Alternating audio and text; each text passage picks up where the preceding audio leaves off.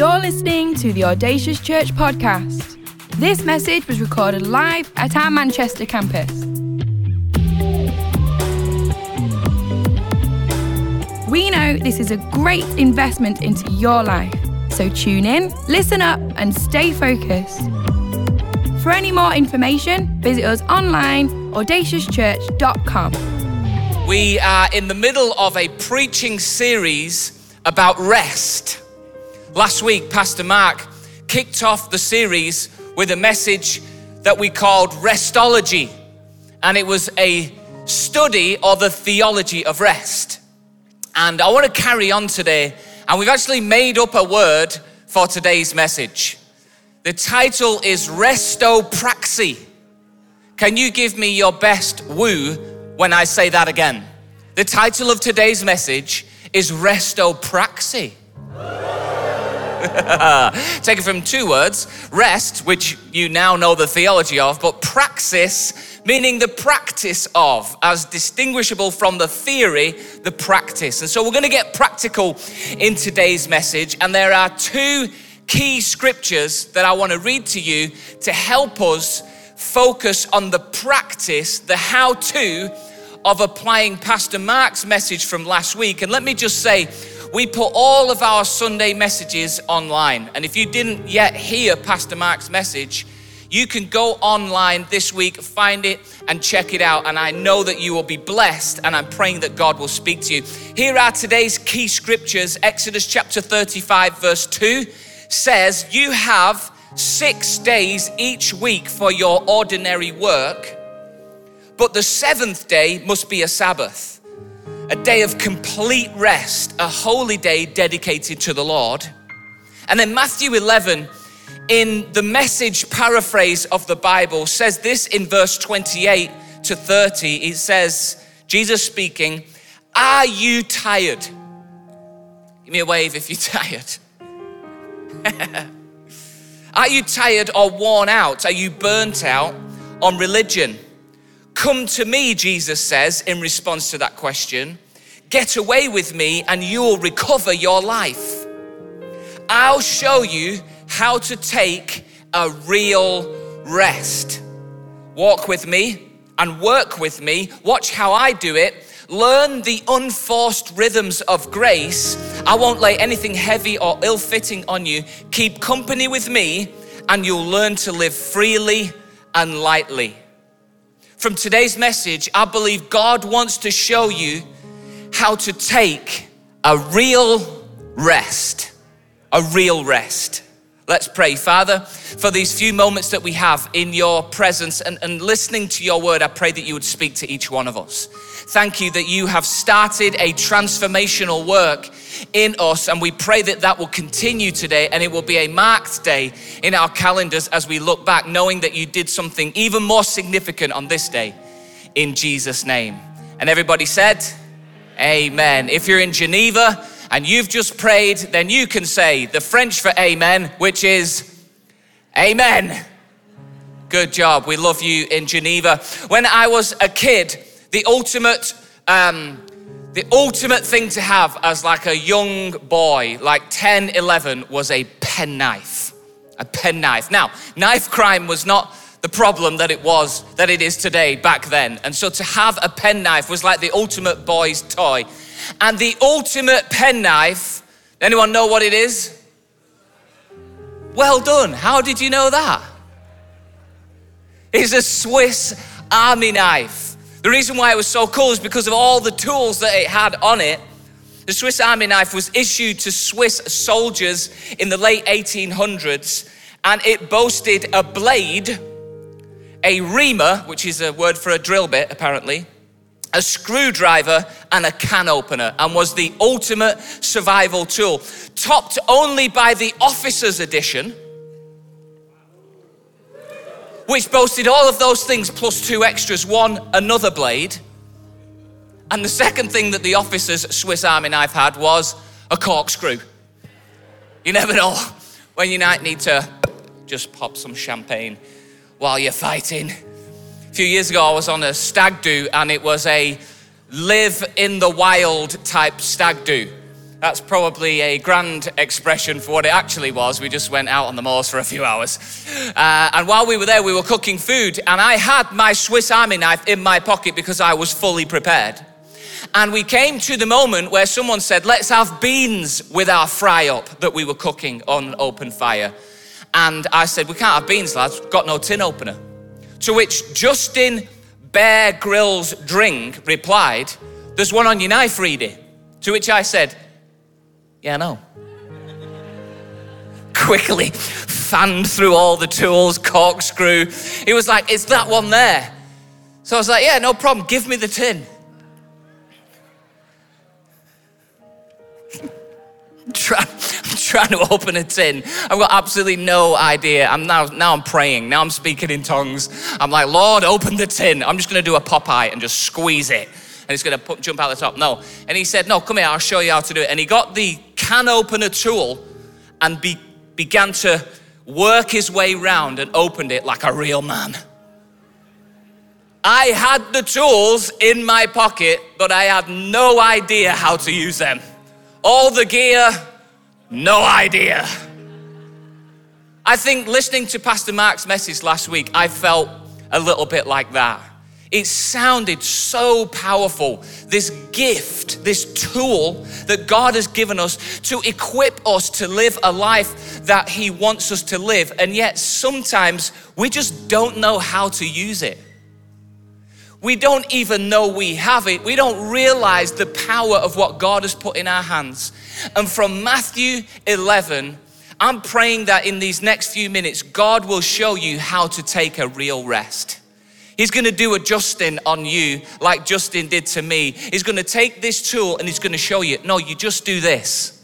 You just do this. And I'm praying that you will begin to practice this. It's not gonna be like you can do it instantaneously. As soon as Justin opened the tin, I wasn't, yeah, no problem, here we go, I'll just do it. No, I had to work at it, I had to think about it, I had to practice it. Now I can open any tin whenever you want. No problem. Thank you for that ripple, that's very encouraging. What I want to do is, I want to look at those two scriptures and we're going to get practical. So I need you to have your notepad, your phone, whatever it is that you're going to take notes on and write this stuff down. And my challenge to you is that you spend some time this week asking the Holy Spirit to illuminate to you exactly how you can use this real tool. God wants to show you how to take a real rest. The first thing I want you to understand is that real rest is extraordinary. It's extraordinary. Now, the reason why I've put this in there is because in that verse in Exodus, it says, you have 6 days each week for your ordinary work, but. In other words, work is ordinary, rest is extraordinary. This was just my excuse to put in here an opportunity to pray for you if you need a job. Because we're talking about rest, we're talking about taking it easy, and you could be sat here thinking, I don't want to rest, I want a job. I've heard all these people complaining about their jobs and how tired they are about their jobs. I'll take their job. So I want to invite everybody in the room to stand to your feet. I'm going to invite my friend Laura out. And right now, with everybody with your eyes closed, if you need a job, and this is something that is impacting your life, it's impacting everything, then I want you to raise your hand and we're gonna pray for you. If you, in your job, need a breakthrough, there's something about your workplace that you need to shift, either a different job or some kind of change in role. But if you need a breakthrough in the area of work, I want you to put your hand high up in the air. Come on, all over the place, there's hands raised, because God wants to show you how to take a real rest. And for some of you, that might mean getting breakthrough in this area. Laura, would you pray for these wonderful people? Thank you. Heavenly Father, we thank you today that you have designed us for work. And I thank you for every person with their hands raised here today, Lord, and every person that is represented in this room who are looking for a breakthrough in this area of work, or employment or getting back into work. God, you are able. You are the God who is more than able. And just as we've been singing, you are working behind the scenes for our good. And so we just pray your anointing to fall right now. And we trust in you, Heavenly Father, that you are making a way. We pray for jobs to be created for people in this room. God, we pray for opportunities to open up.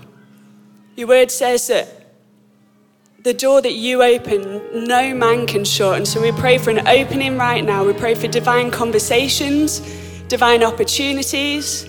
We pray that you are making a way today. And we pray for breakthrough in our church. In Jesus' name, amen. Amen. Feel free to applaud that. We just want to let you know, church, that there is a brilliant program. Feel free to take a seat. There's a brilliant program that we run in Audacious Foundation. It's in partnership with a brilliant organization called Resurgo. And we've got some really world-class content which is designed to help people get back into work.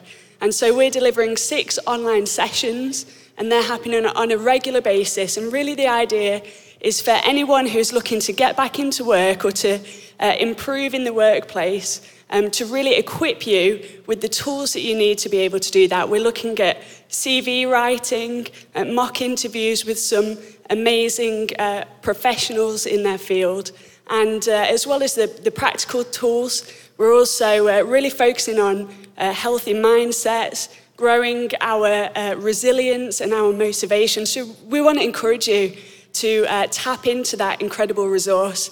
The next round of sessions is going to be in September, but you don't need to worry. You can apply for that today. All you need to do is go to audaciousfoundation.com/rework. Brilliant. Thank you, Laura. All right. Your ice pops are finished. We've got to get to the end of this message. The first thing about rest is that it's extraordinary. Work is ordinary. Rest is extraordinary.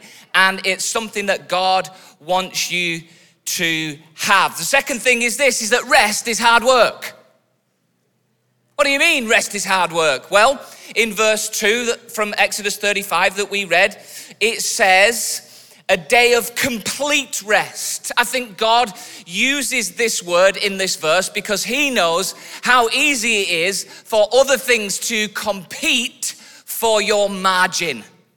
In order for you to be able to have a rest, you need one of the most precious commodities that you have, and it's not money, it is space or margin in your life. If you spend every penny and every minute and every ounce of emotional real estate that you have, then there is no margin for rest. And God knows how precious your margin is, and he knows that there are many things competing for your margin, and that's why you need to understand Jesus wants you to know how to take a real rest, but in order to do that, you're going to need to know that it can sometimes be hard work. We've got to work hard to make sure that we have margin so that we can rest. Think about your life for a moment. In the modern society that we live in, because of invasive technology, our attention is demanded 24/7 and therefore assumed 24/7. You have to reply now.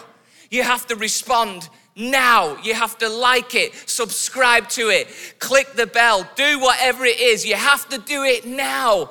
And what happens is we live in a society where our margin is slowly eaten away, not by us, but by just about everyone else. And then we find ourselves in a situation where we blame them for what I'm suggesting with a little bit of hard work is your ability to steward the margin that God has given you. Jesus wants you to know how to take a real rest. And if you're going to do it, you're going to have to become a steward of your margin. I recently was speaking to a friend of mine. He's a local church pastor in Greater Manchester, but he's bivocational, which means he has another job. He's a GP. And in a conversation with him, he began to speak to me about what he is calling the age of anxiety. and how many patients go to him. And one of the biggest conversations he have is about anxiety. And he says to them that a good way to deal with anxiety is to write 2 lists. Start off by writing a list of all the things that you're worried about. When you've done that, at the top of the next page, write 2 headings. Things I can control, things I can't control. And then split the list up into 2 columns. Things I can control, things I can't control. Then when you've done that, cross things I can't control out and put God's responsibility. And on the top of the other one, put my responsibility brackets with God's help. The reason why I'm saying that is because for us to say, okay, I am going to take a real rest, the first thing that will come into many of our minds will be, well, what about that? How am I supposed to rest when I do that? I have a day off every week where I am off from doing my role in church. But on that day, I do all of the other things that I don't do on the 6 days when I'm doing that. And so therefore, the idea of having a restful day starts to cause a little bit of anxiety in us as we start to think, well, I can't because what about this? What if that happens? If I don't do that, this is going to happen. The whole world is going to fall apart if I don't do. Well, let's read Philippians, and this is what this friend of mine said. Don't worry about anything, it says in Philippians 4. Instead, pray about everything. Tell God what you need and thank him for all he does. Then you will experience God's peace, which exceeds anything we can understand. His peace will guard your hearts and your minds as you live in Christ Jesus. God wants to show you how to take a real rest. In order to do that, you have to make a decision. I will steward the margin that God has given me. If you look at your diary and you're like me where you say, oh, next week it's not as busy. Until you get to next week. When we just get past the summer holidays, September it's not going to be as busy. Or just after Christmas it's not going to be as busy. And we find ourselves chasing it and chasing it and chasing it. And that's why you need to know if you're going to experience a real rest, you're going to have to do some work. The third thing is that real rest is a commitment. You actually have to decide now in faith that you will take a rest when things get busy. It's no good in the moment making the decision. You have to make a faith decision, almost like a faith promise to God, because it says that this holy day is to be dedicated. You know, when we do a baby dedication, we say at the beginning of their life, in faith for the rest of their life, we make a promise. And that's what this is like. You say, God, I'm saying now, in this moment of stillness in your presence, that when it gets busy, I'm going to understand how to take a real rest. God wants to show you how to take a real rest. The fourth thing is that rest is a rhythm. Rest is a rhythm. The language of Matthew 11 in the Message is really famous and well known in this verse where it says, I will show you, or you can learn the unforced rhythms of grace. For most of us, at times, real rest can be an intervention. We cane it. We work our backsides off knowing that at some point in the future, there is a 3-day window when the kids are here and the caravan is available. And we're going to try maybe and switch our phone off for an hour, because if we don't, we're going to die.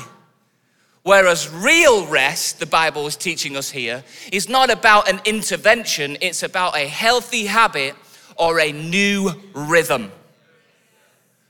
The GP, the friend of mine, he said to me about 10 years ago, him and his wife decided that they would change the way they do their holidays. And I'm not saying we should all do this, but I do think it might be a good idea just to try next year, babe. See what you think. He said, rather than having a big holiday in the summer, we decided we wouldn't go 6 weeks without at least a 3-day break. I was like, that sounds like a great idea.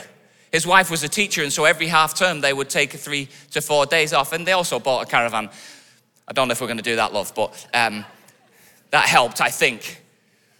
But I need you to think about rest in the context of a rhythm, not an intervention.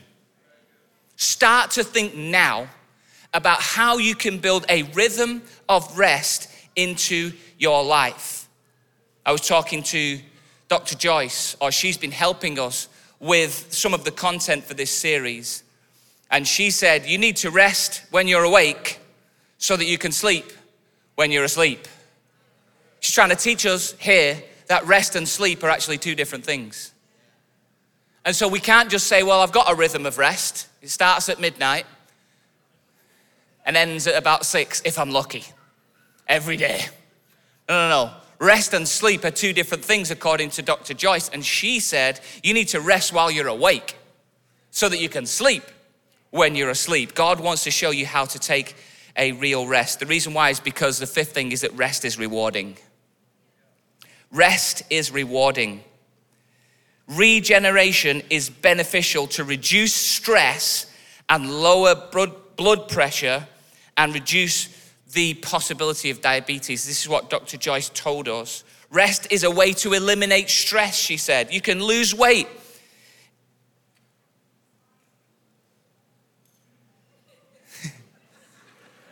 Just going to check the facts on this before you start emailing Audacious Church. I had a kip and I'm still the same weight.